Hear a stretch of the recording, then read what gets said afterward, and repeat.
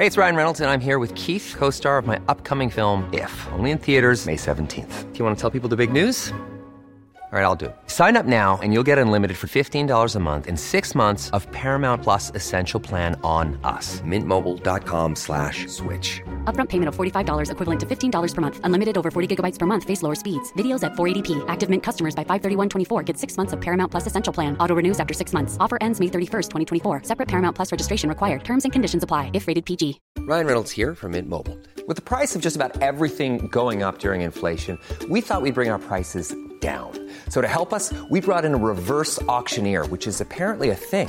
Mint Mobile Unlimited Premium Wireless. How to get 30, 30, bit to get 30, bit to get 20, 20, 20, bit to get 20, 20, bit to get 15, 15, 15, 15, just $15 a month? Sold! Give it a try at mintmobile.com/switch.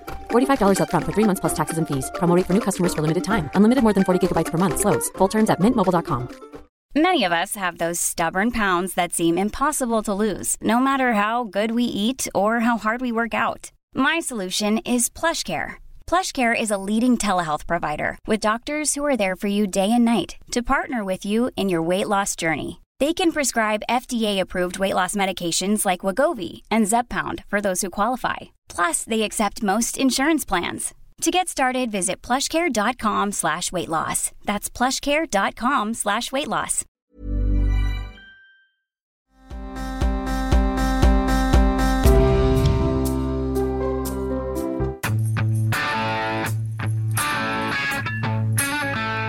Your husband has been known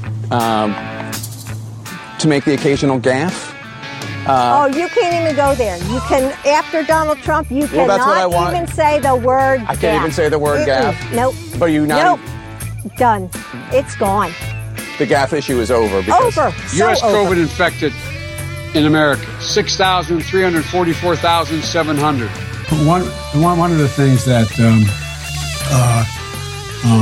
that I think is really important is that we somehow put that back on. There's somehow that we're in a situation where, and in addition to that,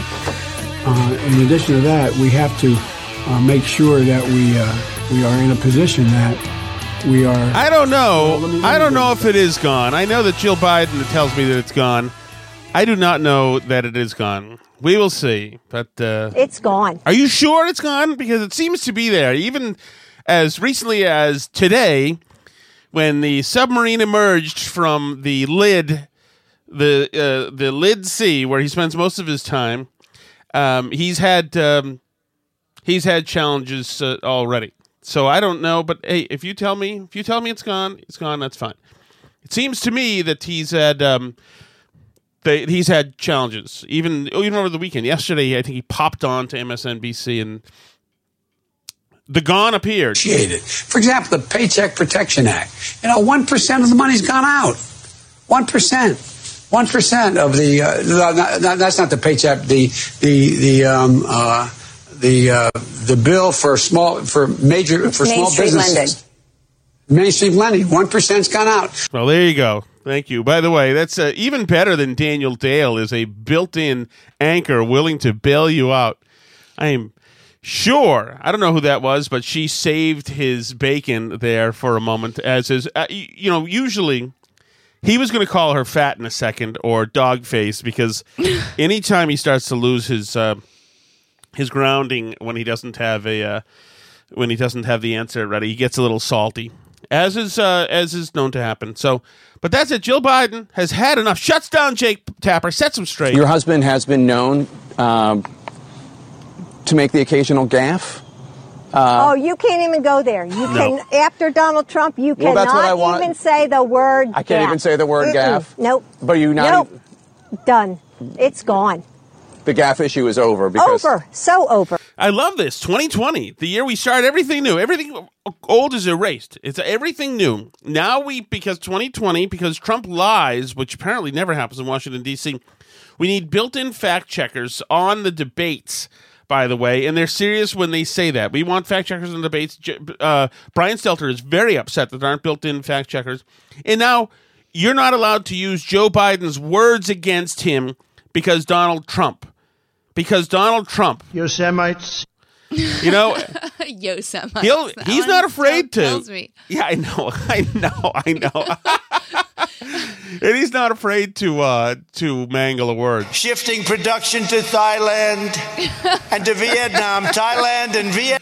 You know, he recovered eventually, but still, no. They all do that, of though. Course. It happens. I mean, that's what Biden used to have. Biden used to have gaffes. Those right. are gaffes, is that, or, you know, Obama's Navy corpsman, or, you know, you know what happens when you have to get up in front of people and talk all the time. You're going to screw up words and stuff from time to time, and we all have fun with it. But not all of Biden's gaffes are gaffes. Some of the time, it was just Biden being himself. I mean, we're talking about the last 30 years now. You cannot go to a 7-Eleven or a Dunkin' Donuts unless you have a slight Indian accent. I'm not joking. He's not joking. 150 million people have been killed since 2007 when Bernie voted to exempt the gun manufacturers from liability. Now, I believe so we can't have that more. And that was never said. It would put 720 million women back in the workforce. We can go to, I was 1 year old, and you weren't yet to be born for another decade when Joe Biden started saying the things that we can't talk about anymore. I agree that your service in the Senate up to this point has not reflected any particular concern for the larger contributors? Well, the fortunate thing is I didn't have many larger contributors, and the only reason... See, I went to the big guys for the money. I was ready to prostitute myself in the manner in which I talk about it. But what happened was they said, come back when you're 40, son. That wasn't a gaffe. It's just him being honest. My name's Joe Biden. I'm a Democratic candidate for the United States Senate. For president, Mr. Biden. You know, you're running... It's a different year now. You're running for president. Some of his flourishes, I know, Jill, I know that these are all gone, but some of his flourishes aren't gaffes. They're his detailed recollection. And Corn Pop was a bad dude. And he ran a bunch of bad boys. And I did. And back in those days... Why didn't they call a lid on that? That day, the handler should have said, yeah, time bleeping out. We are calling a lid on this right now. Throw him in the van. We're done. You sure how things have changed? One of the things you had to use, if you used pomade in your hair, you had to wear a bathing cap. Pretty sure that's racially tinged. I'm not sure, but I'm thinking it might be. So I walked out with the chain.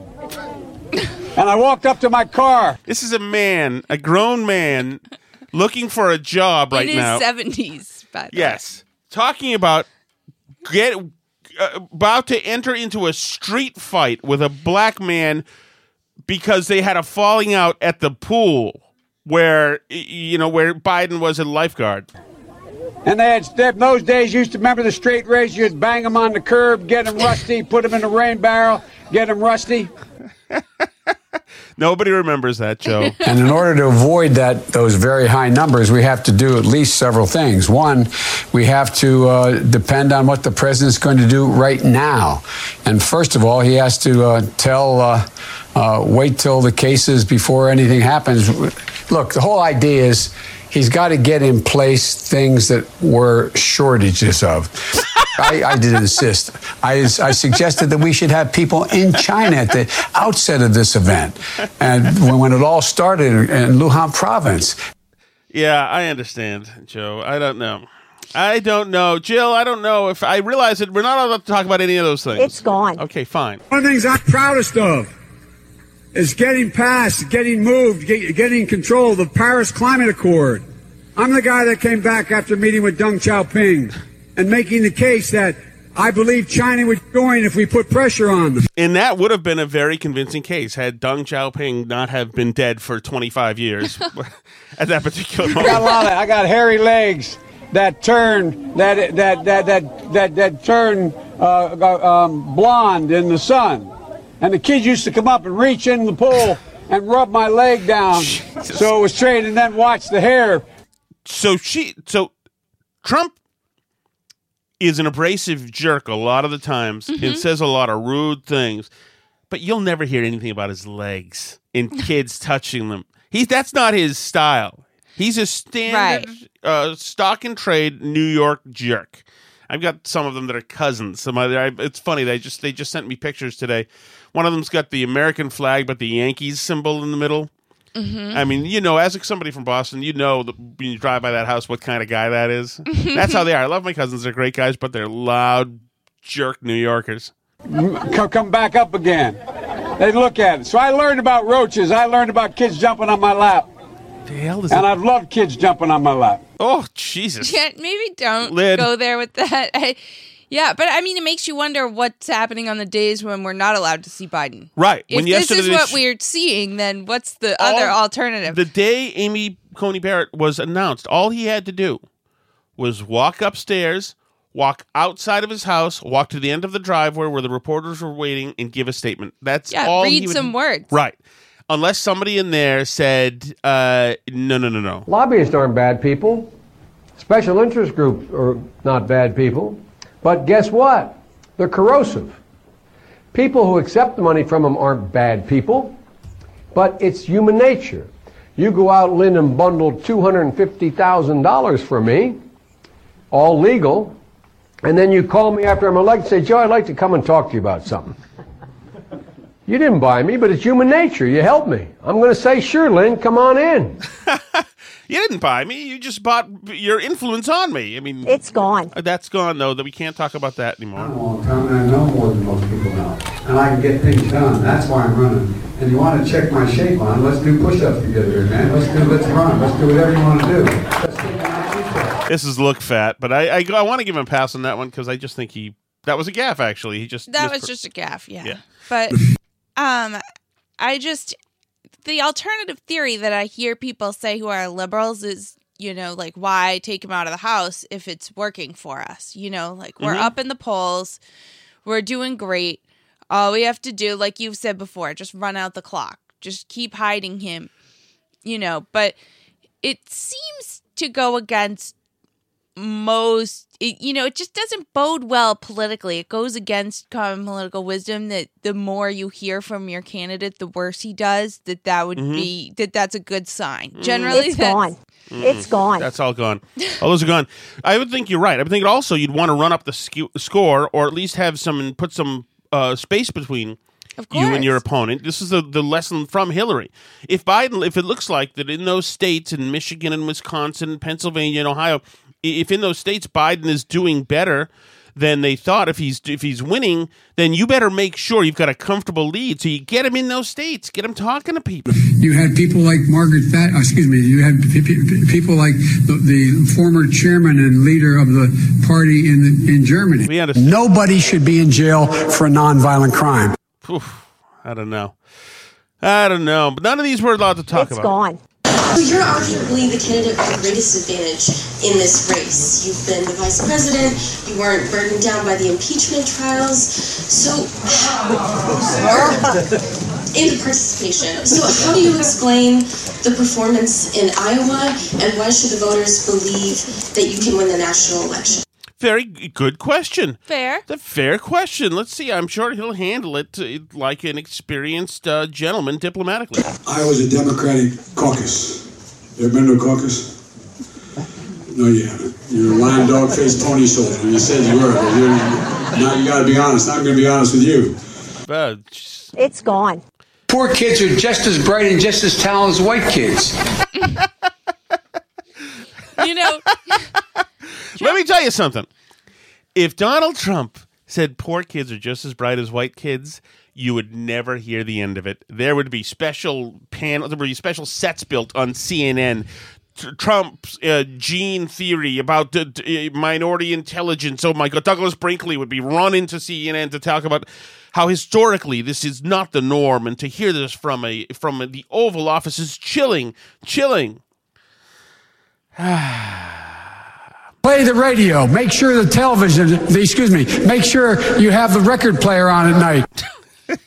I mean, it seems weird because he went from a modern entertainment device, the television, he changed it then to the record player. He corrected himself to record player. Well, the thing is that the record is 7 formats ago.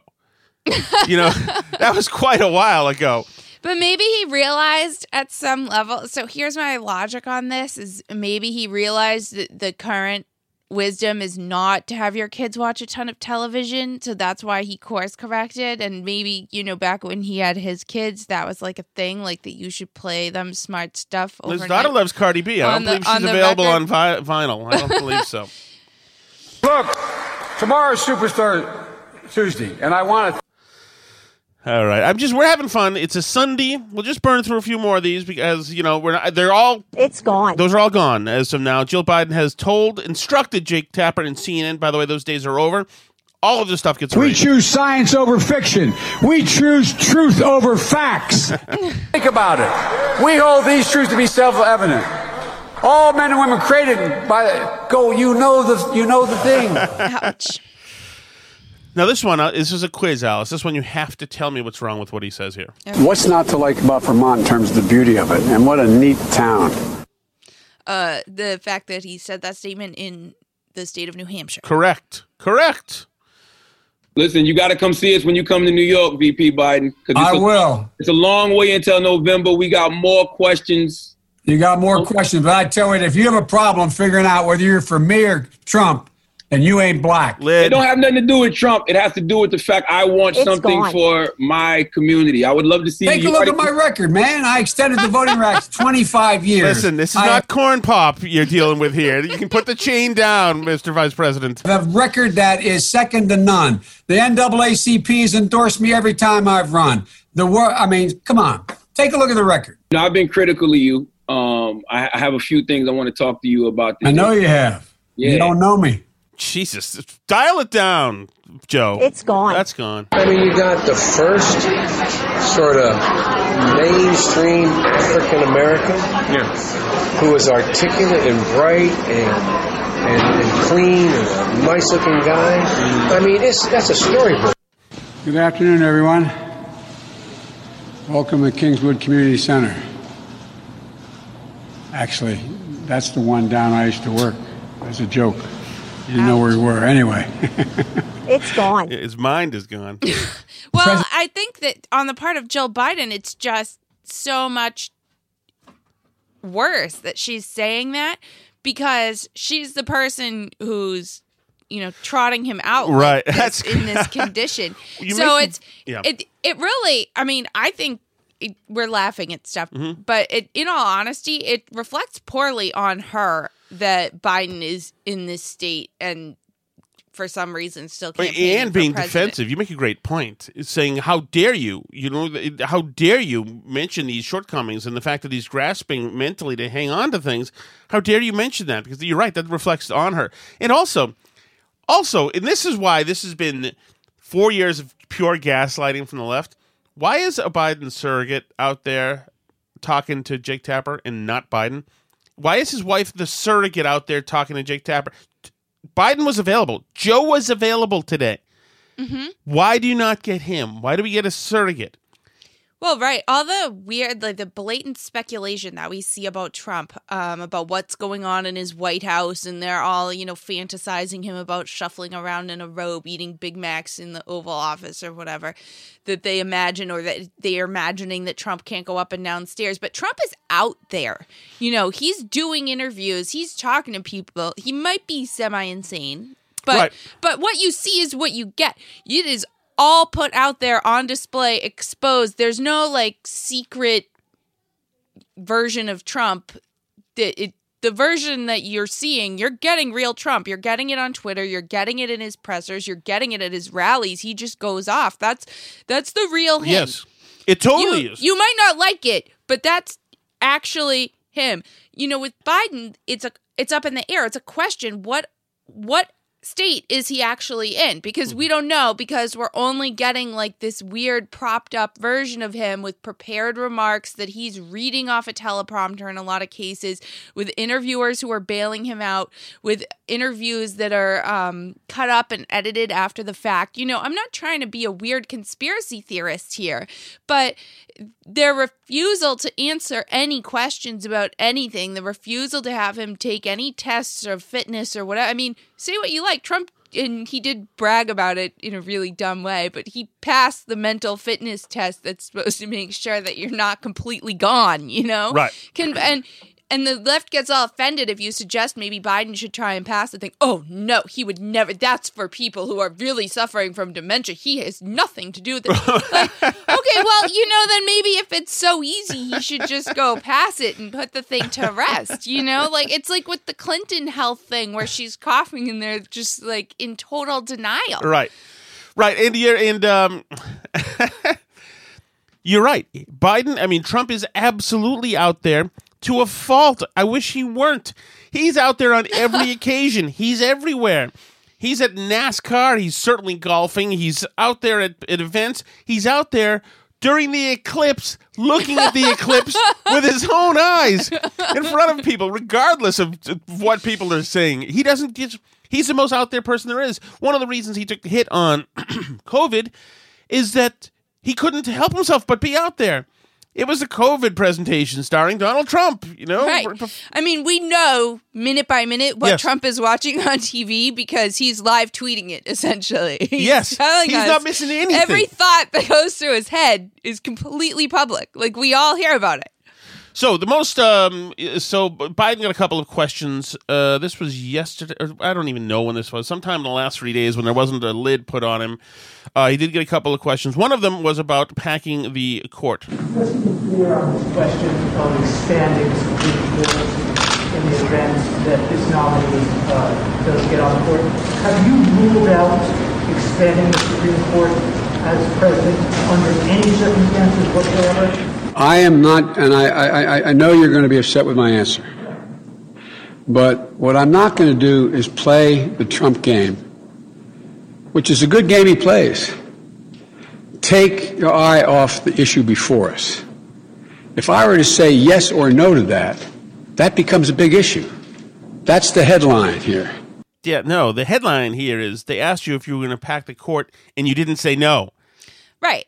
It's one of those things where if you have integrity, the answer should be obvious. Mm-hmm. So if you refuse to answer for whatever reason you say, then now you've made the news for not answering the question. Right. And so you're essentially saying you didn't rule it out. You didn't disavow packing the court. Disavowing is very important. I was told for the last 4 years how important that is. Well, it's like with Trump and accepting the election results. Will you accept the election results? Well, we'll have to see. Right. It's the same thing. Will you pack the court? We'll have to see. I don't know. It's like saying that you're not going to. But the leading Democratic politicians are saying that they're going to pack the court. Right. The Senate is saying they're going to pack the court. It's already going to happen. They're already saying that. So, by the way, if Trump were to win the election... Why shouldn't Trump pack the court? Why not? Knowing if he does win, he's absolutely going to, because that'll be the thing that can bring us to the next level. Yeah. To be fair, I think there is a place for some Supreme Court reforms. And I think you could get bipartisan support for that. Not maybe in this fraught moment right now. But, there could be a world in which we let people have 40-year terms and then they leave. Yeah, and so that less. you could have a consistent number of justices per president so that we're not all hanging by a thread on whether Ruth Bader Ginsburg's tumors come or go. It's not great for stability that we live this way, especially now that the court has so much power. That would be in an ideal world, would be the legislature would legislate and then we wouldn't all be dependent on the court for our day-to-day existence. Right. But but court packing the way the Democrats are talking about it is not reform. No, it's simply restaging the political parity and in your favor. Right. So that it'd be crazy. It's just like making presidential terms 6 years from now on. Yeah, it's just 6 now. Yeah, sorry about that. Yeah, no, we're not doing that. What else do we have, Joe? They asked him about taking a drug test.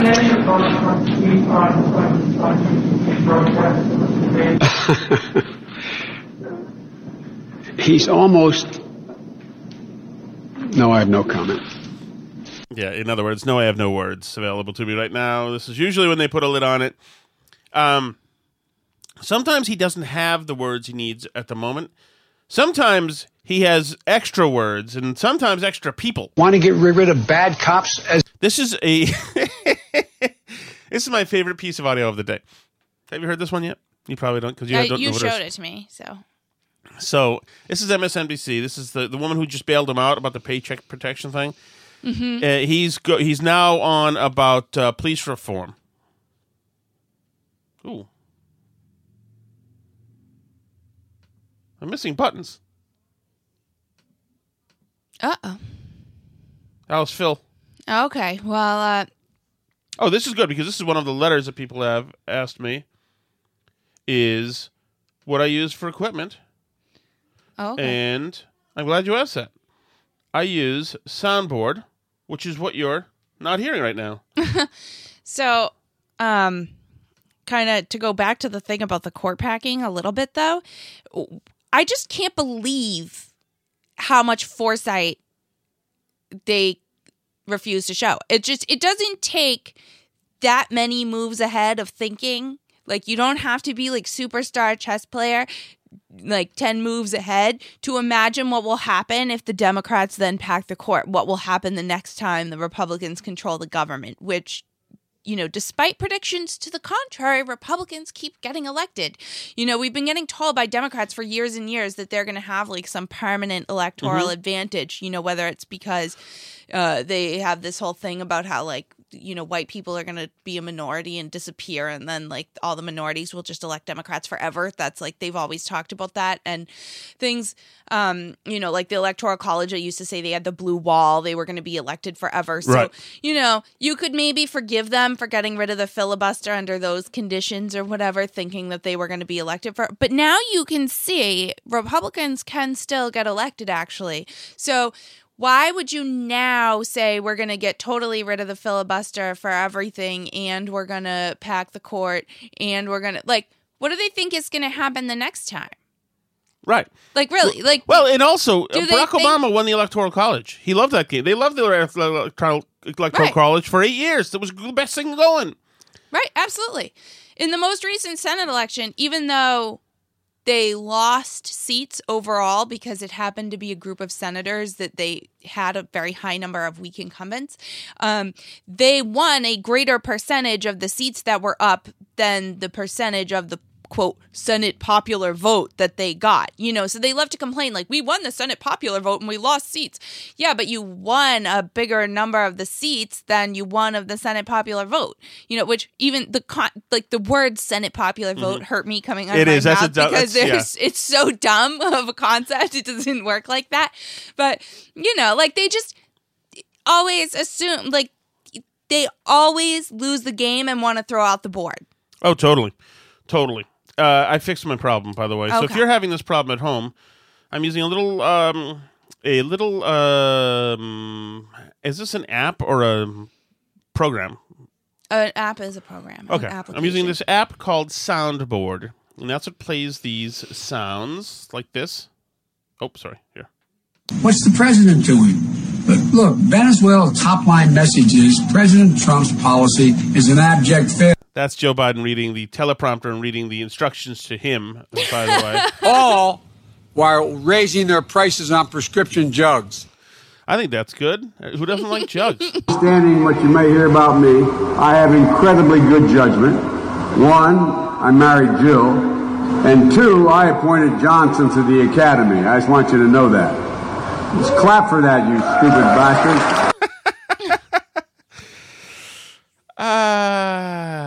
It's gone. Okay. We won't play it anymore. It's fine.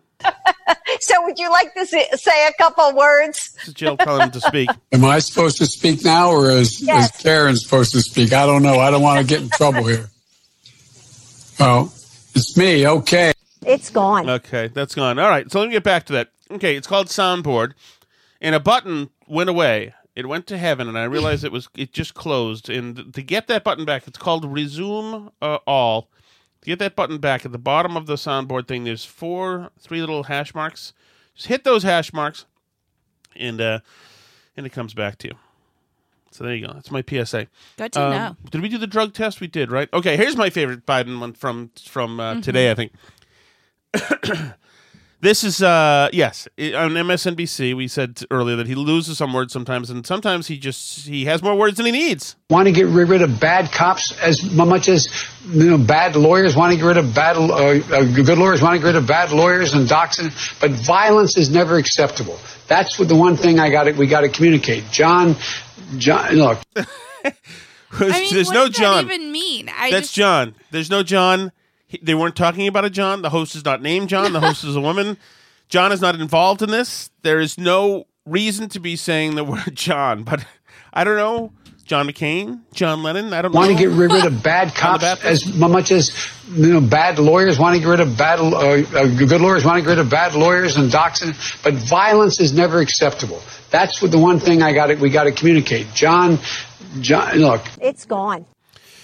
So there you go, John. Was that about like police reform? Mm-hmm. So like violence is never acceptable by the police? Right. It's never acceptable. Well, but then it's gone. It doesn't matter. That is and John, something of the past. By the way, Jake Tapper. Your husband has been known to make the occasional gaffe. You can't even go there. You can, after Donald Trump, you cannot even say the word I can't even say the word gaffe? Nope. But you not... Nope. Done. It's gone. The gaffe issue is over. It's gone. So does Jake push back on that I eventually? hope so. So these are just cuts that CNN has released. I hope he the said... whole thing's not out. Well, I mean, who knows if he did? Maybe that's one of the reasons you have Jill Biden out there, is that nobody's going to really lay into her because she's wife and she's surrogate. It's funny. I have questions for Jill Biden. I'm concerned about her treatment of her husband. No. It's gone. Those are gone. We can't rebuild our economy and meet this climate crisis. It's gone. Joe Biden has been in politics a long time. Over the weekend, he let you know exactly how long. That's why I made it a priority my entire career to work closely with you. From the time I got to the Senate 180 years ago, as well as my tenure as vice president. That's a long time to be in office. Could that just be a joke, though? Like, that he's joking about having been in Washington a long time? Are they all jokes, then? Maybe some of that could be a joke, that one. I'm trying to... U.S. COVID infected in America, 6,344,700. Apparently, he likes jokes on that theme. Apparently, you know what I'll do? Since I have such a problem with numbers usually, I'll make people wonder if I've mangled the latest one. That's why I made it a priority my entire career to work closely with you. From the time I got to the Senate... I think right now he just said time in Senate, and he thought, his mind went to like whatever scraps of memory he's got about the Senate to like Abe Lincoln, and he thought, well, that's 1860. 180 years ago. Okay. So is as the well Senate... as my tenure as vice president. Could the Senate be... No, it's not quite. It's more than... I was thinking maybe the Senate's 180 years old, but that's not right either. I was trying to come up with some rationale for 180 years that I can't... there's nothing.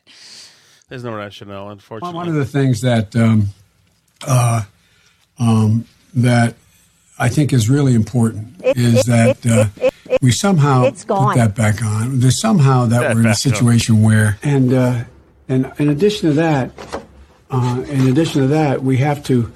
make sure that we are in a position that we are. Well, let me go to the second thing. I've spoken enough of that. So now that we've done the first one, well, I will make an education that, in fact, thank you all for taking your part, fulfilling a part, being part of. It honors your heroism now, not yesterday. We needed yesterday. I unveiled a plan: social distancing and wearing masks, which I never do when I walk outside of this house. I never fail to do. Now, one day, on day one, it's gone. I'm going to send the legislature. Lonnie knows I believe this every fiber of my being. We're posed. What I propose is it can be done. COVID has taken this year, just since the outbreak, has taken more than 100 years. Look, here's the lives. When you think about it. Move it up here. There used to be a basic bargain in this country. Yeah, thank you. Jill, maybe we rethink this. But I may... Okay. So, all right. Are you ready to move off of Joe? Well, I just wanted to add one quick thing, which is what's interesting when you hear all these things together where he's, losing track of what he's supposed to be saying, is that he is really good at filling. I assume just from years of politics and public speaking, he's good at throwing a lot of words in there before he gets to the point. And you notice it more because he's saying what Trump should have done with COVID. And he's kind of going, well, what I propose is the first thing that the president really should have taken on is he should have taken the first steps to, and he has all this sort of filler prepositional stuff that's getting him to the point, and he uses it well. So it almost hides the fact, the one where he's like, well, let's go to the second thing. It almost hides the fact that he's been speaking now for 27 seconds and hasn't actually said anything. Right, and he does do that. He does have a way to just kind of wade, as in he's in the water. And he gets ahead of himself sometimes. So he'll say, we know that there's got to be guesting coming up for this because we need to increase testing. And so he knows he's got testing coming up soon in 18 words ahead. So he's got that in his mind, and then he mangles another word and makes a hybrid word with the word testing. Mm-hmm. And I know those said a lot. Anyway, I do want to get to the Biden. I can't believe the debates are coming up. I know, it's so soon. Oh, what are you going to do? Do you have to go to work? I do have to go to work that night. Future ones, maybe we can do something special. This particular one's a little tricky, but ooh, God, how do I do that? How do I watch this without drinking beers? Oh, it's going to be tough, but I don't have to do it. All right, here we go. So, Joe, what's his name? Stelter. Brian Stelter is very worried that this debate that's coming up is not going to have a live fact checker. He is concerned that Trump, who is somebody he considers to be a chronic liar, is going to be able to lie. So he brings on Frank Farenko, which is a little close to me. I'm not a fan. I'm not overly thrilled with this guy's name being Frank Farenko. But this guy runs the debates, and Stelter puts it to him. What are you going to do about Trump? Will Chris Wallace be empowered to fact-check the candidates in real time? Wait, hold on. Already, will Chris Wallace be empowered to go above and beyond what he usually does? Can he carry a cattle prod or something, to make sure to put Trump back in line? Is there a way that he can, electrocute his chit? Because, this is incredible. He's not working with a human being here. He's working with Donald Trump. Somebody so odious that you're going to need somebody who's really up armored to handle him, rather than just let Chris Wallace do what Chris Wallace does and be a good journalist and a good questioner and a good follow-up guy. Mm-hmm. It's ridiculous that but this is so the media, and this Stelter is an idiot. This is so where we are in 2020. Because the media hates Trump so much, and they disagree with his politics, and they disagree with the almost guttural and gauche way that Trump spins and obfuscates and stretches the truth, and his doublespeak to them. All politicians speak with doublespeak. That is the name of the game. That's why everybody hates them. But Trump's is, to them, Trump's is beyond the pale. It's not for polite society. They want to be lied to in a polite way, like Joe Biden lies to them. They want to be not like some guy from Queens lies to them. We choose moderators. We make very clear to them that there's a vast difference between being a moderator in a debate and being a reporter who is interviewing someone.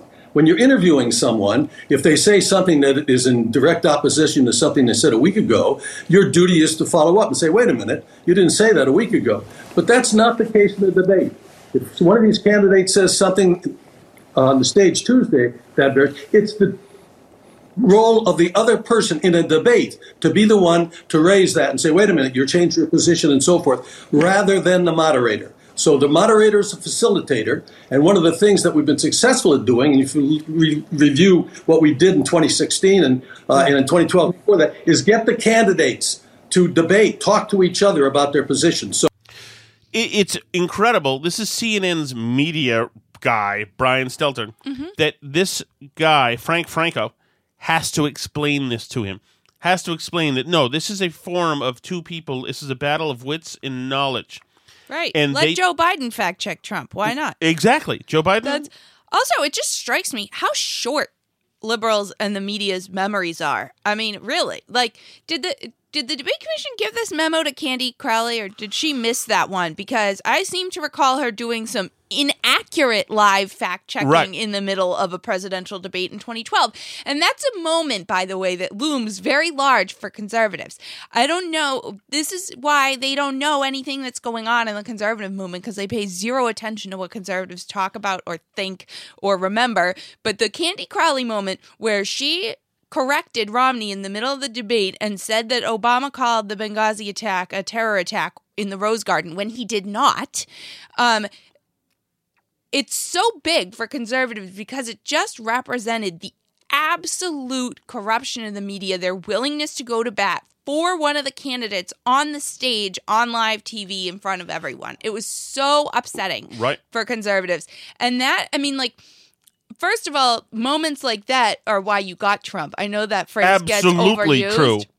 I know that phrase gets overused, but the treatment of Romney in general, but certainly that moment is right up there with the way the media treated Romney. And you know, and so there's a reason why people then went for a candidate who absolutely would have hit back at that. He would not have done a polite Romney like, okay, I guess it's possible that it was that moment that actually birthed the Trump campaign.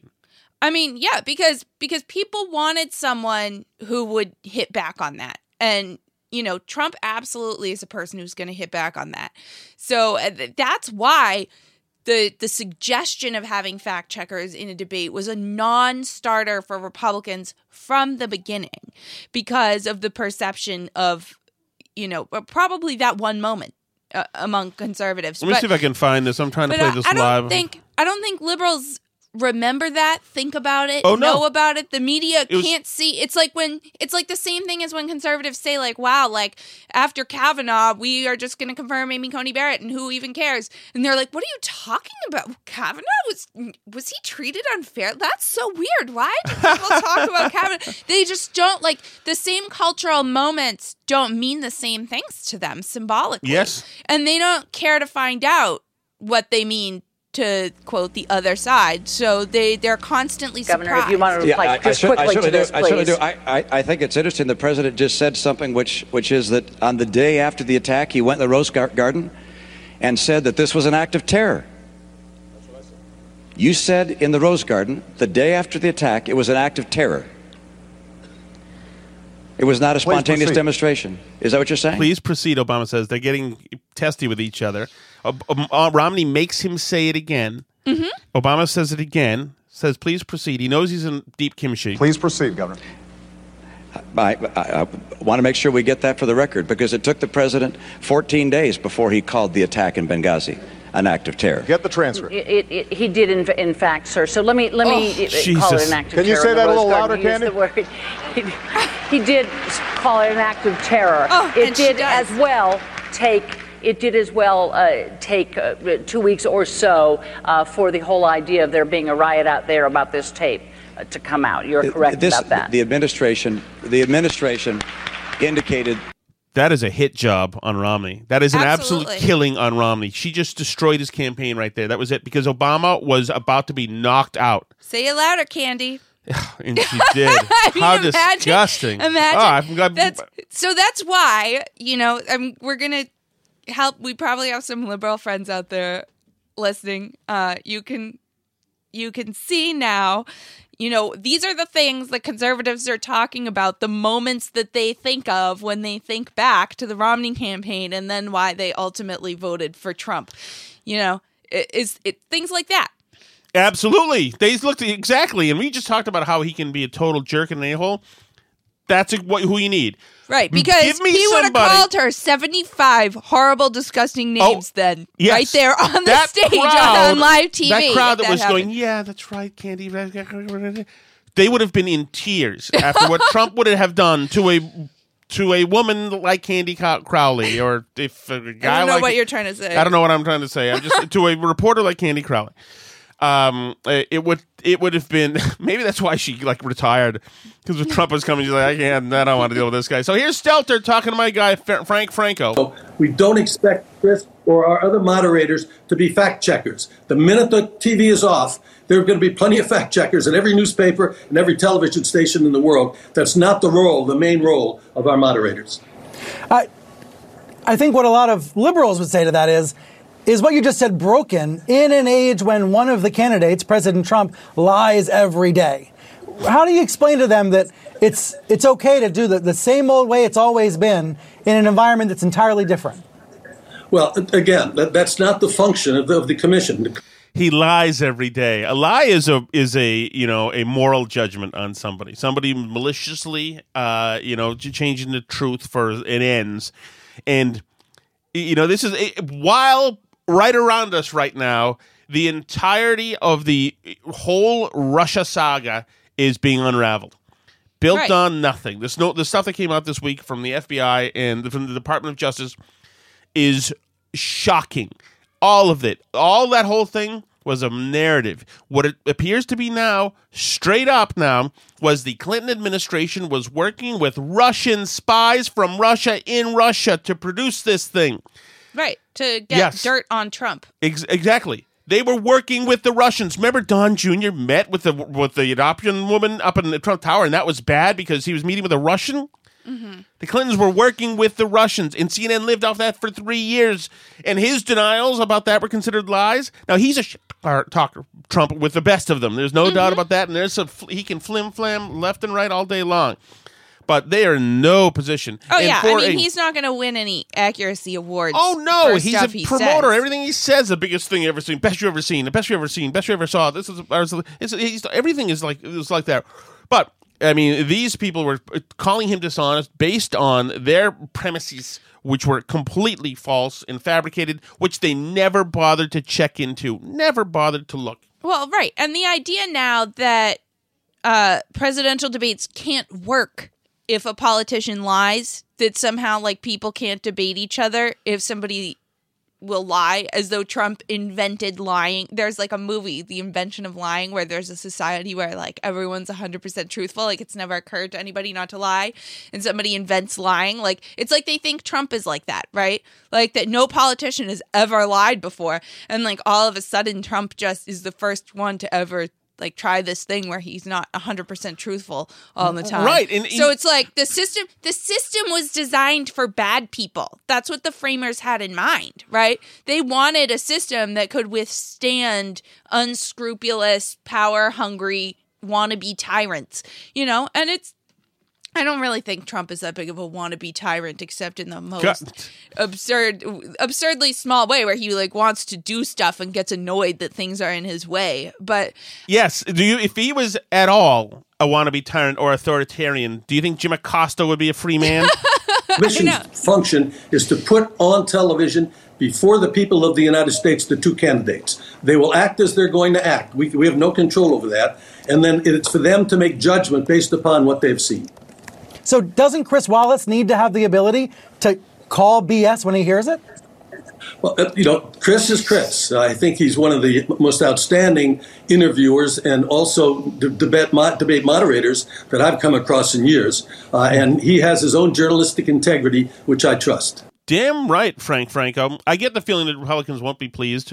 Trump fans won't be pleased with Chris Wallace's with how he shuts down Trump and he'll just be tough with them like he is with everybody. But I think that they'll be very pleased with how he treats Biden.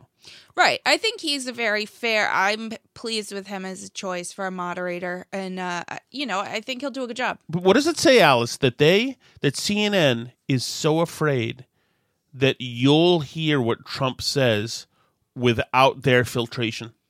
They're so afraid. What will viewers do with that information if Trump tells them? I mean, last time they voted for a president who wasn't in their best interest, and he used division. They're so afraid that you get information direct. Right. That's why they don't like his Twitter account either. Right. It's because they're afraid of Trump saying things without getting to vet it first. But on the flip side, too, why are they so afraid to send Biden up in front of a microphone without somebody to go to bat for him in case he can't handle it, in case Trump says something that's not true and Biden doesn't know or can't call him out because Biden doesn't have the facts at his disposal, because that's what the debate guy was saying. The debate commission guy was saying was that, this is Biden's job. We're sending Biden up to debate Trump, not, a bunch of CNN fact checkers to debate Trump. Why are they so scared to send Biden up without reporter human shields? Without my buddy Daniel Dale up there? I know. So. That's exactly what they want. They actually want that. They want Trump to say, they want Daniel Dale there. So when Trump says the AOC is pushing around, Daniel Dale can jump up and run up and grab the mic and say no. Joe Biden is his own man. His campaign is run by Democrats, many of them conventional Democrats for many decades, and there are no shadowy figures. That's the fact checker fact-checking. We looked into it, and yes, by the science, he's his own man. That's nothing but freaking spin and opinion. But by the way, so if we're worried about lies on the debate stage, can we think of somebody who recently, during a debate or during the debate, not only admittedly spun something that we're now being told it was just for the sake of the debates, but has admitted that debates are made for lying? Because in those debates, you landed haymakers on Joe Biden. I mean, his teeth were like chiclets all over the stage. And now I believe you that you're fully supportive of him. How does that transition happen? How do you go from being such a passionate opponent on such bedrock principles for you, and now you guys seem to be pals? It was a debate. Not everybody landed punches like you did, though. It was a debate. So you don't mean it? It was a debate. That the whole reason, literally, it was a debate. It was called a debate. I understand. Traveled to the debate. There were journalists there covering the debate where there would be a debate. Whew. Man, it's going to be an interesting one too with her and Pence. Oh yeah, well, hopefully Team Pence has that cut in his head. That audio right there. But can you imagine how refreshing is it to hear her mistakenly say the absolute truth? Yeah, we just put on this show for you guys. Yeah, we don't actually believe any of this stuff. No, it's the TV show of stuff we have to say to try to look cool for you for a while. There's nothing. That's all gone now. Debate, yeah, that's nothing. It's just performative. Woof. I don't know, but I can't imagine. So 2 days away is the debate. It's unbelievable. It's Sunday, Monday, Tuesday. Oh man, I don't know. Okay, Alice. Wait, what's all the other stuff we have to get to before we go to our letters, emails? There was a really great cover of a song that you and I talked about this weekend. Let me find that. That we should play. Cover High Culture song.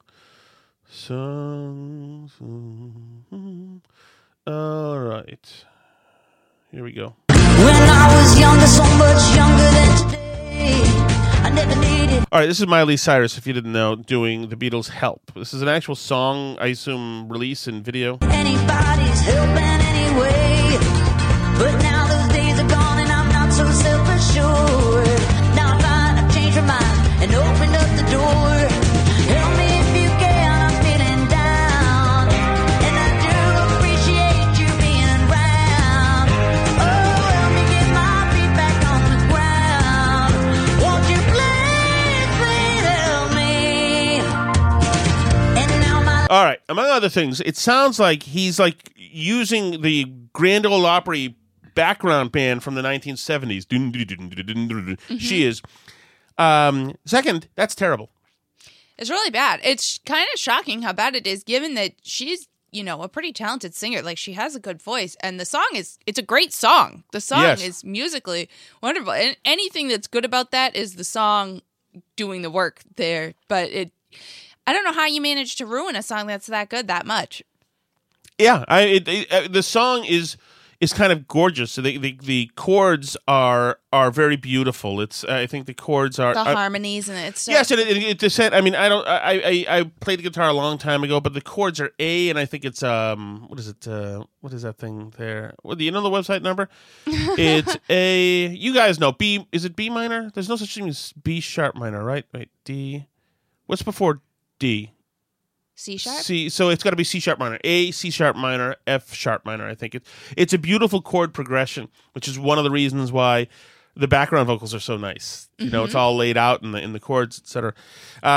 And she takes no advantage of it. It's just a terrible, terrible job. Maybe it's a rush job. I don't know. But it's just terrible. We need to do the story, Alice, of the kids menu. Oh, the kids right, menu. yes. Did I send that to you? I sent that to you, right? You did send it to me. Or did I send it to us? Tory Bedford? Is it Tory Bedford? Is that who it is? No, it's not. I don't think That's so. a Trump. It's Jill Filipovich. Yeah. So how do we know Jill Filipovich? I think I've had a problem with her before. Right, yeah. She's been in Twitter things before. She's a liberal media person. Okay. How do I have a... I think I might have had a Twitter fight with Jill Filipovich before. Jill Filipovich. Well, let's see what else she has done. Filipovich. I think this is a great tweet. How do I know her news? I don't know. Doesn't matter. So, she's got this tweet.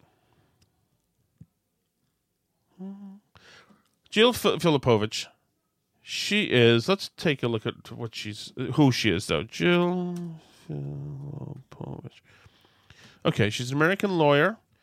She's 37 years old. She's very pretty, I think, and 37 years old, an American lawyer. She went to NYU and yada, yada, yada.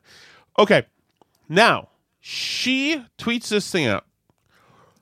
I know the thing parents hate most is when non-parents assert what they will do as parents, which is inevitably smug and incorrect. But I am 100% sure I will never assent to a, quote, kids menu or the concept of, quote, kid food. So. And then she goes on to explain, in case you don't get what she means yet. She says, everyone who is like, oh, this is so unrealistic, just wait till you're a parent. Do you think children in most of the world order off a kid's menu and survive primarily off of chicken fingers and plain pasta? Right. So I will say, to begin with this, so we have 4 kids, 10 to 2, right? Hello? We have 4 kids. Yes. 10 is the old, or 9 is the oldest one. Almost 10. And then 2 years old is the youngest one. Mm-hmm. I will say that I am somebody who is... I'm not huge into kids either. I like our kids. Some kids I find amusing. I was never a kid person. Before we had kids, have I already said all this? You did do one of the. You did talk about this a little. I feel like I've said all kids of this. Rats and right. Okay. Okay. There you go. And you had a lot of opinions on what parents should do or not do. And yes, and we had this. You told some of them to me early on, like when our child was a few days old. I got treated to a lot of your opinions on what we should do and stuff. You found out a lot of things in real time, or even. And I have no problem with non-parents. And believe me, when I didn't have parents, I didn't want to hear parents talking to me about parent stuff. I thought it was freaking lame. And I still do, except for it's my life. If you listen to this podcast, you hear little intruders constantly coming into the studio, demanding things, crying, breaking things, coming in injured, hurting themselves. Right now, we're in the second floor of our house. Downstairs, there are bad things happening right now. We know that. This is just what happens. But if you think that you know anything, even if you've babysat, if you think you know anything about being a parent, if you're not a parent, you don't know anything. There's no accurate brochure for it. There's no good book for it. You're crazy. This kids menu stuff, I used to think the same way when I didn't have kids, and I'd see all the Disney stuff and say, oh my God, they're brainwashing these kids young with Disney-flavored cereal and Disney flavored, so Mickey Mouse cereal and Pop-Tarts that have Minnie Mouse on them, and they're like, Jesus, this branding is terrible. And the idea of a kids menu too. It's like, really? I mean, they're just taking advantage and trying to suck kids in and get them hooked to these kind of little kid things. No, that is not why these things are there. These things are there because these little monsters will not eat a GD thing unless it has some freaking gimmick wrapped around it. Yeah, we have to keep them alive, so we have to convince them to eat food. So they don't want to eat macaroni. They want to eat Paw Patrol macaroni or chicken fingers. They don't want to. I cooked dinner for these ungrateful parasites 4 days ago, and I had a big meltdown. Alice knows about this because I seasoned chicken drumsticks with this beautiful seasoning with paprika and garlic and this and that. I seasoned gorgeous drumsticks, and I cooked them in the. I roasted them in the oven. They were beautiful, beautiful, tasted wonderful, and none of the kids gave them the time of day. Instead, they saw that. For some reason, I slaved over this food, by the way. They saw for some reason that Mommy happened to be enjoying a couple of English muffins. God forbid Mommy have that second to enjoy English muffins. And like the Nazgul or these hawks, they descended upon her and ate her English muffins. You know, I made them beautiful food. So that's all they wanted. So then I had to make more English muffins. Then I toasted all of the English muffins because that's all they wanted was the crappy, stupid English muffins because they don't care about how much you slave on food that you love. They're programmed to not go by the plan. They're programmed to blow up the plan. And the idea like that a Happy Meal is a wonderful thing because it's a shut up and give me peace in the name of Christ meal. That's what it is. Right, we're on the road trip, and our kids are going insane. Yes. And we just need calm in the vehicle. Yes, and it's just a little box. It looks like a house, and you open it, and you get some crappy, fifth-rate toy made by slaves somewhere, and the food is idiotic and whatever, and they may or may not eat it. They may just play with the box. They may not eat apple slices or fry. They may not even touch it at all. Actually, our kids love the apple slices from the Happy Meal. Which is a strike against them. But shocking in itself. But so this is about survival. It's simply about survival. You're sitting around looking at we're not ordering off the kids' menu. Do you understand that the moment you get inside a restaurant with little kids, the timer's on. Dun, dun, dun, dun, dun, dun, dun. The timer is on, and the kids are going to melt down and explode in a finite amount of time.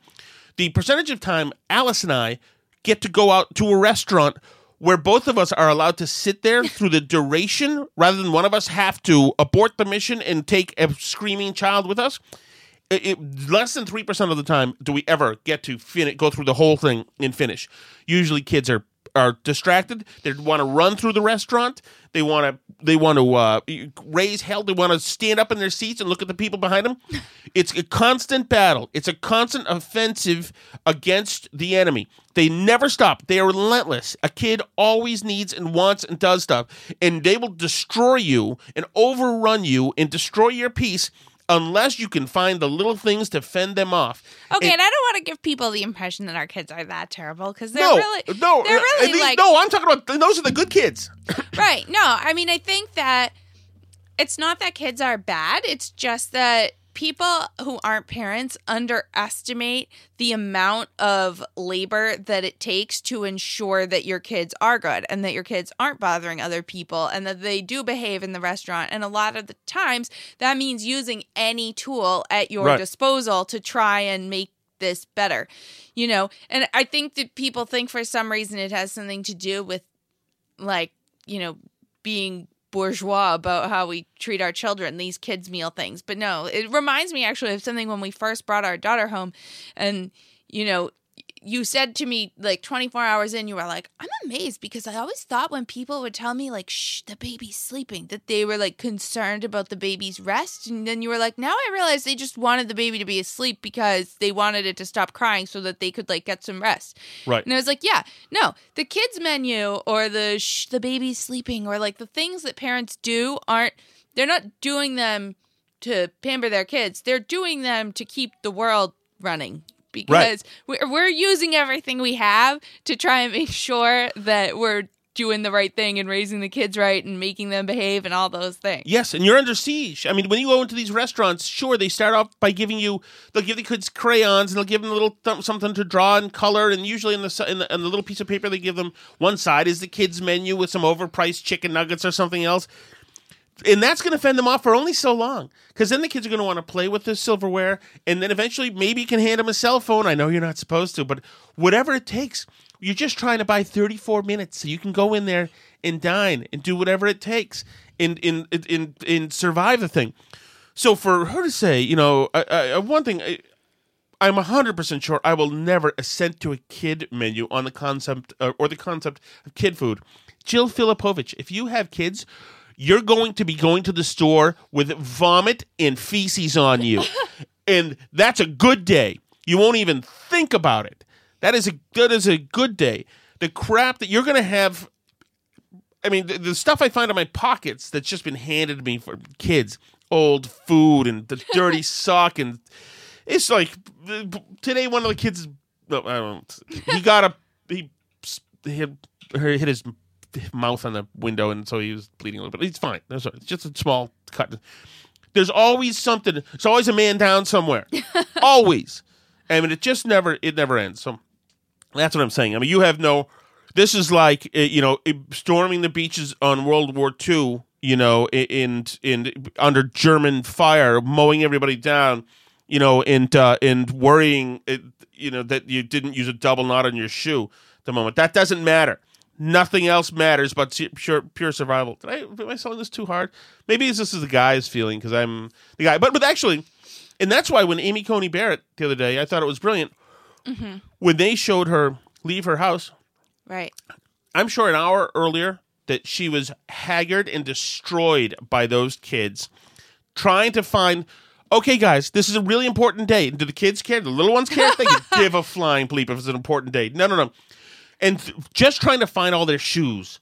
Where are your shoes? You just had shoes. Where could your shoes be, possibly? Yeah, they were right here. Right. I just gave them to you. I put them out last night. No.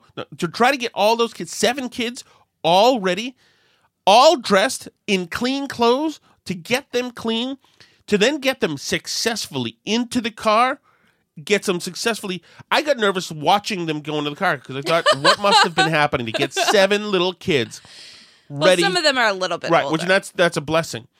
But I mean, if you've got especially more than 2 kids, then every day if going to the store is, if you're taking them, is Operation Overlord. So okay, here we go. Get all the supplies. Get the EpiPens. Get to this. Get to that. Get the kids. Make sure they're buckled in. Try to. Thankfully, we've got there's something that Jill Filipovich probably wouldn't do. Is that we've got a little in our minivan, because we do very well. Our minivan, we've got a little VCR player thing in it, so they can watch stuff sometimes, which is something like on I never longer had. Trips, yeah. But that is a help, and the fact that they fall asleep in the car sometimes is a help or a hindrance, because then you have to wake them up, or do you not wake them up? Do you just drive? But anyway, the whole thing, is a massive undertaking to do this stuff. Now, time for... Do you have anything to say else on the matter before I move along else? That's it, I think. I think we covered it. Yeah. Okay. So, letters. Let's see. Rocket launch is October 4th, Alice. That's their Cub Scouts thing. Okay, Burn Barrel. This is from Dana. Dana. By the way, some of these I've just seen today. Some of these letters. I feel like such a jerk, and I'll do better at this. These aren't letters. These are emails. I'll do better at this. I should have gotten back to you, Dana, approximately 3 months ago. But I just saw this today because I just put in... I'm just an idiot. Okay. I will be better at this. Hi, Tom. Really enjoy the podcast. The music is perfect, too, by the way. Thank you, Dana. That's back when it was just the ending music now. Just wanted to give feedback and encouragement because I look forward to listening and appreciate the variety and not just one perspective. She said, the Gen X Needs a Life Preserver episode was so damn funny. That was the Sylvester Stallone Cobretti. Got a life vest? No, why? Because your French fries are drowning. Or the Life Preserver, French fries are drowning, which is one we played a while ago, and that was just... that we were just talking about how Gen X was shameless, and it really is. All generations are terrible, but fine. She said, "Somewhat related. I've been watching old movies. I've been watching old movies I either watched a long time ago or not at all. And just this past weekend, Enter the Dragon and Bloodsport back to back." Oh, Bloodsport, man, that was a religion in my house. So freaking funny. I found that almost the exact cheesy line in the first was in the second about punching a board, Enter the Dragon, in Brick Bloodsport, and that the board or brick can't punch back. It reminded me of your podcast episode. Thank you, Dana. Appreciate that. Why didn't I find these earlier, Alice? I don't know. I don't know what's wrong with you. Go. From Dick Sweet. Hi, Tom. My name is... Okay. His name is different than his email. Oh, wait a second. Okay.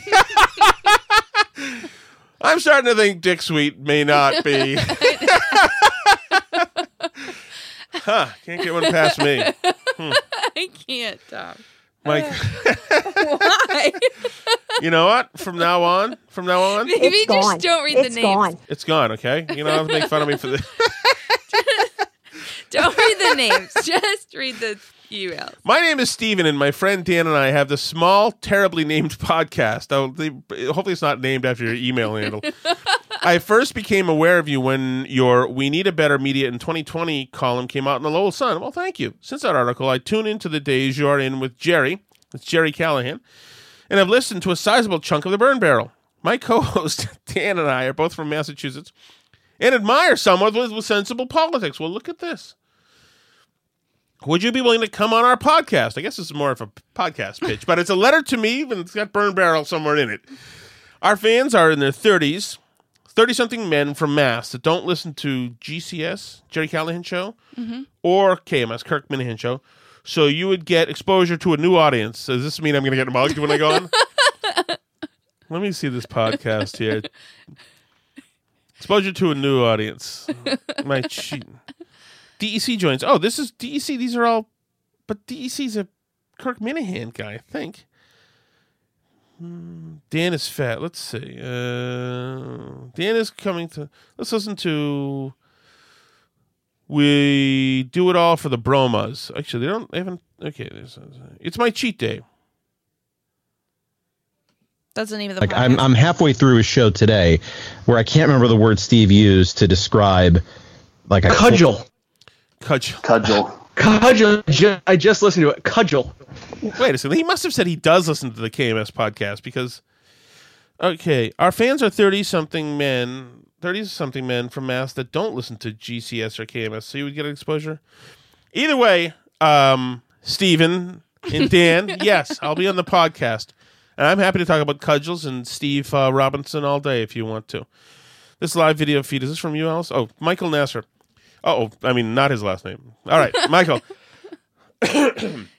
Michael Nasser can't be construed into anything X-rated, right? Well, yeah, but maybe don't read people's names aloud anyway, because they didn't I'm new to anybody liking me for anything, so this is very new. Dear Tom, my wife and I listen to you every night after. This is 11 days ago, so Michael. Thank you very much. I'm at least less negligent on this one.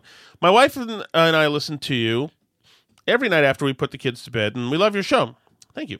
You are very down to earth and quite engaging without the usual podcast abrasiveness. However, please do a live video feed of the show. I think it would. No, please do not do a live video feed from the show. I think it would distract from your show. Says, by the way, fly fishing and DBs are totally different from guys who smoke cigar. I do guys who smoke cigars. Okay, one, I'm not going to do the live video yet. I think that'll be something that will be implemented in. I mean, we could still put it on YouTube with a kind of a static image.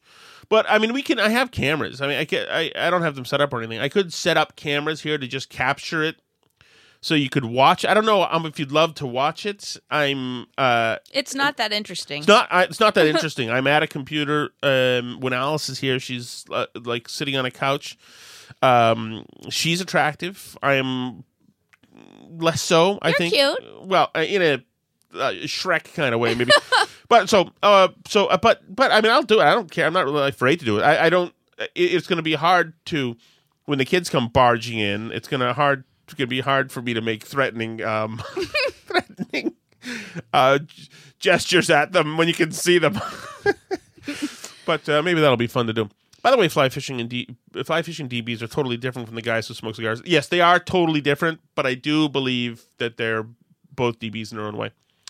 And I have tied flies, by the way. I had an Orvis fly tying kit, and I had a great rod, actually. Maybe it was an Orvis rod, I forgot. But I think my dad gunned the boat one time when I was a kid in Vermont, and I think it went to the bottom of Nichols Pond in Hardwick, Vermont. So, all right, where am I?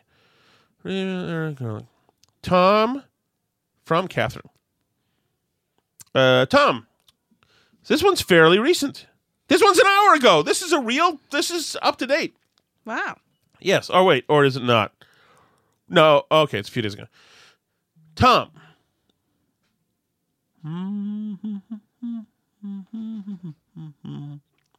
Tom, I listen to you regularly on Burn Barrel and GC Show. It's Jerry Callahan's show, podcast. It's a great podcast. So frustrated with this continual lockdown that I decided to reach out to my local state rep. I've included all of our communications and to ask you if you have any advice for me to further rattle some cages. P.S. Did you see that Kevin O'Connor is only 10 points behind Markey? That blows my mind in a good way. So yeah, if you're not someone from Massachusetts, it's Senator Ed Markey. His Republican challenger is trailing him by 10 points, which is remarkable for Massachusetts. I did see that, Catherine. Thank you very much. So let's see. She's going after Rep. Garlic here. She thought it may be helpful for you to also send your thoughts on reopening directly to the governor. She wants to reopen. I don't know, Alice. If you want the state to be reopened, you know more about state politics than me. What do you do? I'm not sure there honestly is much to do at this moment. I mean, a lot of this isn't even being done through the legislature. This is all just public health orders, which is, it's a big problem that I have with it, actually. Is it I mean, I guess call Baker's office too, because that's where a lot of it's coming from. It's not getting passed through the legislature. Even like the childhood flu mandate for schools, the flu vaccine mandate is that wasn't passed through the legislature, which is odd, Yeah, and I'm reading Catherine's email here to her state rep. Of the reported nearly 200,000 deaths, fewer than 10K of those were due to COVID, only with 90% of deaths having 2.6 comorbidities. Yeah, I think you're doing the right thing here, but you are not going to find anything but invertebrates on Beacon Hill. Unfortunately, you know the deal here in Massachusetts. I mean, this is ridiculous. Baker's being shameless on what he's doing, but I would also say to keep up the pressure on Baker's office, on Polito's office. Let them know that that maybe that you're a constituent and a sometimes maybe potential or one-time supporter, and you've had enough of this crap.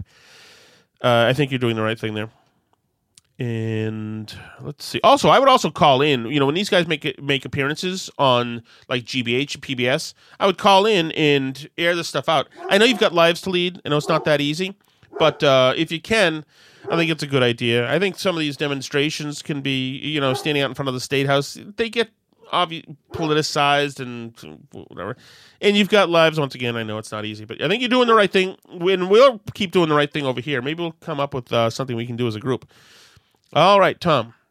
From Mike. That's Pepper. Hey, Tom, I'm enjoying your podcast. I heard you naming some of the podcasts that you listen to, and they pretty much match up to what I listen to. Being self-employed, I need to consume a lot of content during the workday in order to drown out the voices in my head. One person I heard you mention was Sam Harris. I'm not sure if you heard his latest podcast, but I'd highly recommend it. Other than the occasional Trump bashing, I think it's the best single podcast episode I've ever heard. And this is an old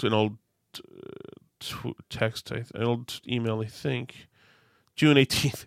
It's great. So I think it's the best podcast I've ever heard. It's a pretty brutal takedown of the media, BLM and Antifa. He does it in a calm, laser-guided way off the top of his head. It's pretty unbelievable, really. Anyway, keep up the good work, Mike. Mike, thank you so much. Sorry. I'll check that out.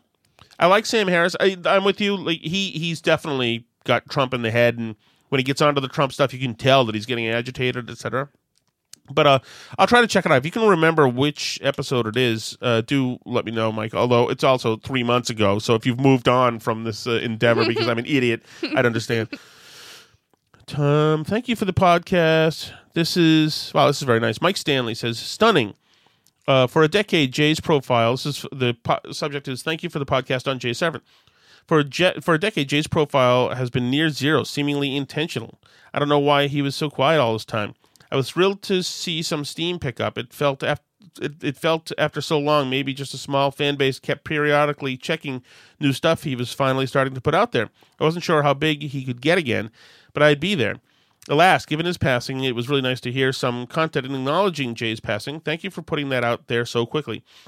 Jay's last Blaze show with his daughter was rather sad. Truly, his element was that Boston FM signal. Anyway, your podcast was very cathartic. Best to his family as well. Thank you. Cheers to a good man in a bygone era, Mike. Mike, thank you. I appreciate that. Yeah, I miss Jay, and that sucked that he passed away this year. Damn, that sucked. It sucked. I just yeah. I have very fond memories of working with him. I was, if you don't know, we're talking about Jay Severin. When I first worked there, I was intimidated by the idea, the specter of him. And once I met him, he was just a cool, fun guy. He was one of those kind of guys. There's a couple different kind of radio hosts. There's a kind who are aloof and do their own thing and speak to talent. And then there's a kind who hang with the producers. And Jay was a hang with the producers kind of guy, which I appreciated. He'd just shoot the breeze, about stuff guys talk about. All right. From Eric, Jerry Callahan podcast. This might be just me doing errands for Jerry here. Dear Mr. Shattuck, I am reaching out to you in hopes you can encourage members of the GCP, Jerry Callahan podcast, to cross-post on the Parler platform. Look at him doing Jerry's. I'm Jerry's handmaid now. Is that what a handmaid is? I don't know. I mean, I guess, yeah. Sort of. Having left Facebook years ago and being banned from Twitter, it is increasingly difficult to keep abreast of what latest info. I hope you can push this along to the guys, and yes, Alex included. And Eric, I think I did actually push this to the guys. That was July 16th. I'll forward it to Reamer right now. I don't know if I did to him. There you go. Alex Reamer. All right. There's another Jay Severin. Thank you much. Alan Martin says, thank you very much for the thoughtful memorial podcast. One of the best and brightest. I have it on good authority. Thank you, Alan. Appreciate that. Hi, Tom. Big fan of your podcast and love the music. On recent podcasts, you had a segment from someone about the Civil War. I'm driving to UVA next weekend and thought it would make for a sort of interesting discussion with my daughter on our drive along with a few of your shows. Could you share where the sound came from? Oh, yeah, that was, and I did respond to this. This is Ed. That was David French on the Fifth Column podcast. So look for David French, Fifth Column podcast. That was a good episode. That's a great podcast. Those guys are wild. And David French, I sometimes love, sometimes not so much. And that might be it there's one telling me to get on Callahan. Andy Blake says, still no mention of the podcast on Jerry's wiki page. He wants me to just yell at Callahan. Andy, I'll yell at him this probably Wednesday. And you can always send me an email anytime you want at winchester@gmail.com. Winchester@gmail.com. You can follow me on Twitter at Tom Shattuck. You can follow Alice Shattuck at Alice Shattuck on Twitter. DM us there as well. But those emails sent to winchester@gmail.com. We may get a new email to make this all easier. Hey, we're starting a new week, guys. 48 hours from now, the incredible debates. Can you bleep and believe it? C'est la vie.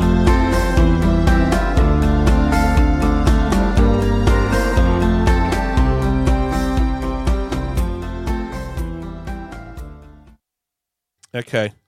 This is our bonus track. I forgot an email. One was said nice things about Alice Shattuck. Go right ahead, Alice. I don't want to read it. You read it. That's your job. Where is it? It's in your email. Is it okay, Chard? How did I miss this one? I don't know. What's wrong with you? Okay, Rick says. Rick in North Conway. North Conway is beautiful, by the way. Rick says, I'm pausing the podcast because I don't want to miss a thing. Hold on a sec.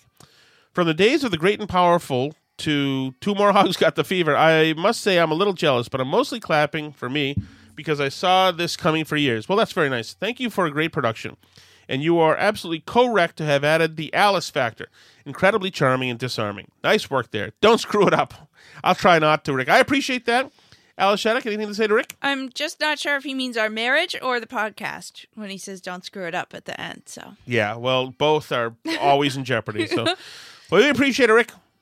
See you later. You ready? I was born ready? I'm ready.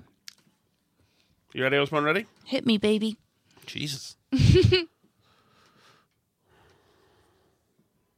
I think thinking about that video now when she's in the schoolgirl uniform, Britney Spears.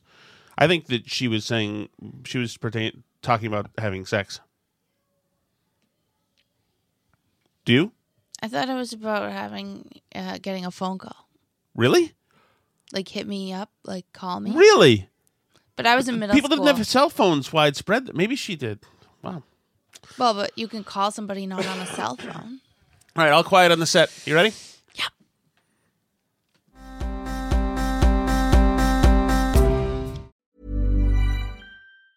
Ever catch yourself eating the same flavorless dinner 3 days in a row? Dreaming of something better? Well, HelloFresh is your guilt-free dream come true, baby. It's me, Keke Palmer. Let's wake up those taste buds with hot, juicy pecan-crusted chicken or garlic butter shrimp scampi. Hello Fresh. Stop dreaming of all the delicious possibilities and dig in at HelloFresh.com. Let's get this dinner party started. Hi, I'm Daniel, founder of Pretty Litter. Did you know cats tend to hide symptoms of sickness and pain? I learned this the hard way after losing my cat, Gingy. So I created Pretty Litter, a health monitoring litter that helps detect early signs of illness by changing colors, saving you money and potentially your cat's life. Pretty Litter is veterinarian developed, and it's the easiest way to keep tabs on your fur baby's health right at home. Go to prettylitter.com and use code ACAST for 20% off your first order and a free cat toy. Terms and conditions apply. See site for details. Imagine the softest sheets you've ever felt. Now imagine them getting even softer over time. That's what you'll feel with Boll & Branch's organic cotton sheets. In a recent customer survey, 96% replied that Boll & Branch sheets get softer with every wash. Start getting your best night's sleep in these sheets that get softer and softer for years to come. Try their sheets with a 30-night guarantee. Plus, get 15% off your first order at bollandbranch.com. Code BUTTERY. Exclusions apply. See site for details.